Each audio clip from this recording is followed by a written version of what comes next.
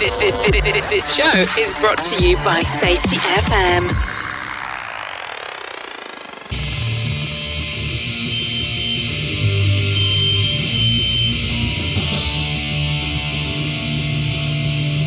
Hello, howdy, hi everybody, Sam Goodman, the Hop Nerd, coming at you live with another Hop Minute. Before we dive in, make sure you head over to the website, www.thehopnerd.com. Check me out on all social media platforms at The Hop Nerd, and make sure you send me an email at thehopnerd@gmail.com. I look forward to hearing from you.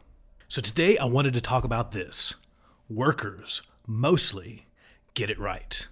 Our folks in our organizations, they go out into this complex world and accomplish amazing things on a daily basis. That is our normal. Our folks are normally successful. They do amazing things every single day.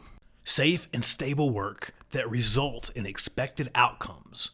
That's our normal, right? That's what our organizations normally produce.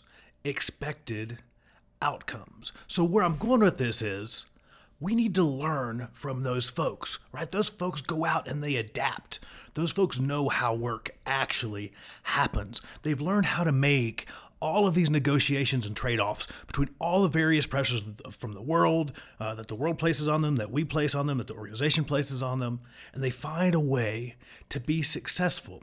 And so often we find that we're demanding that the worker adapt to the organization, rather than the organization going out and learning from the worker and adapting to the worker. People at the pointy end, they're so knowledgeable. They're so full of answers, right? They have local insight and they understand the reality that they face on any given day. And the only way that you can tap into that is by going out and learning from them.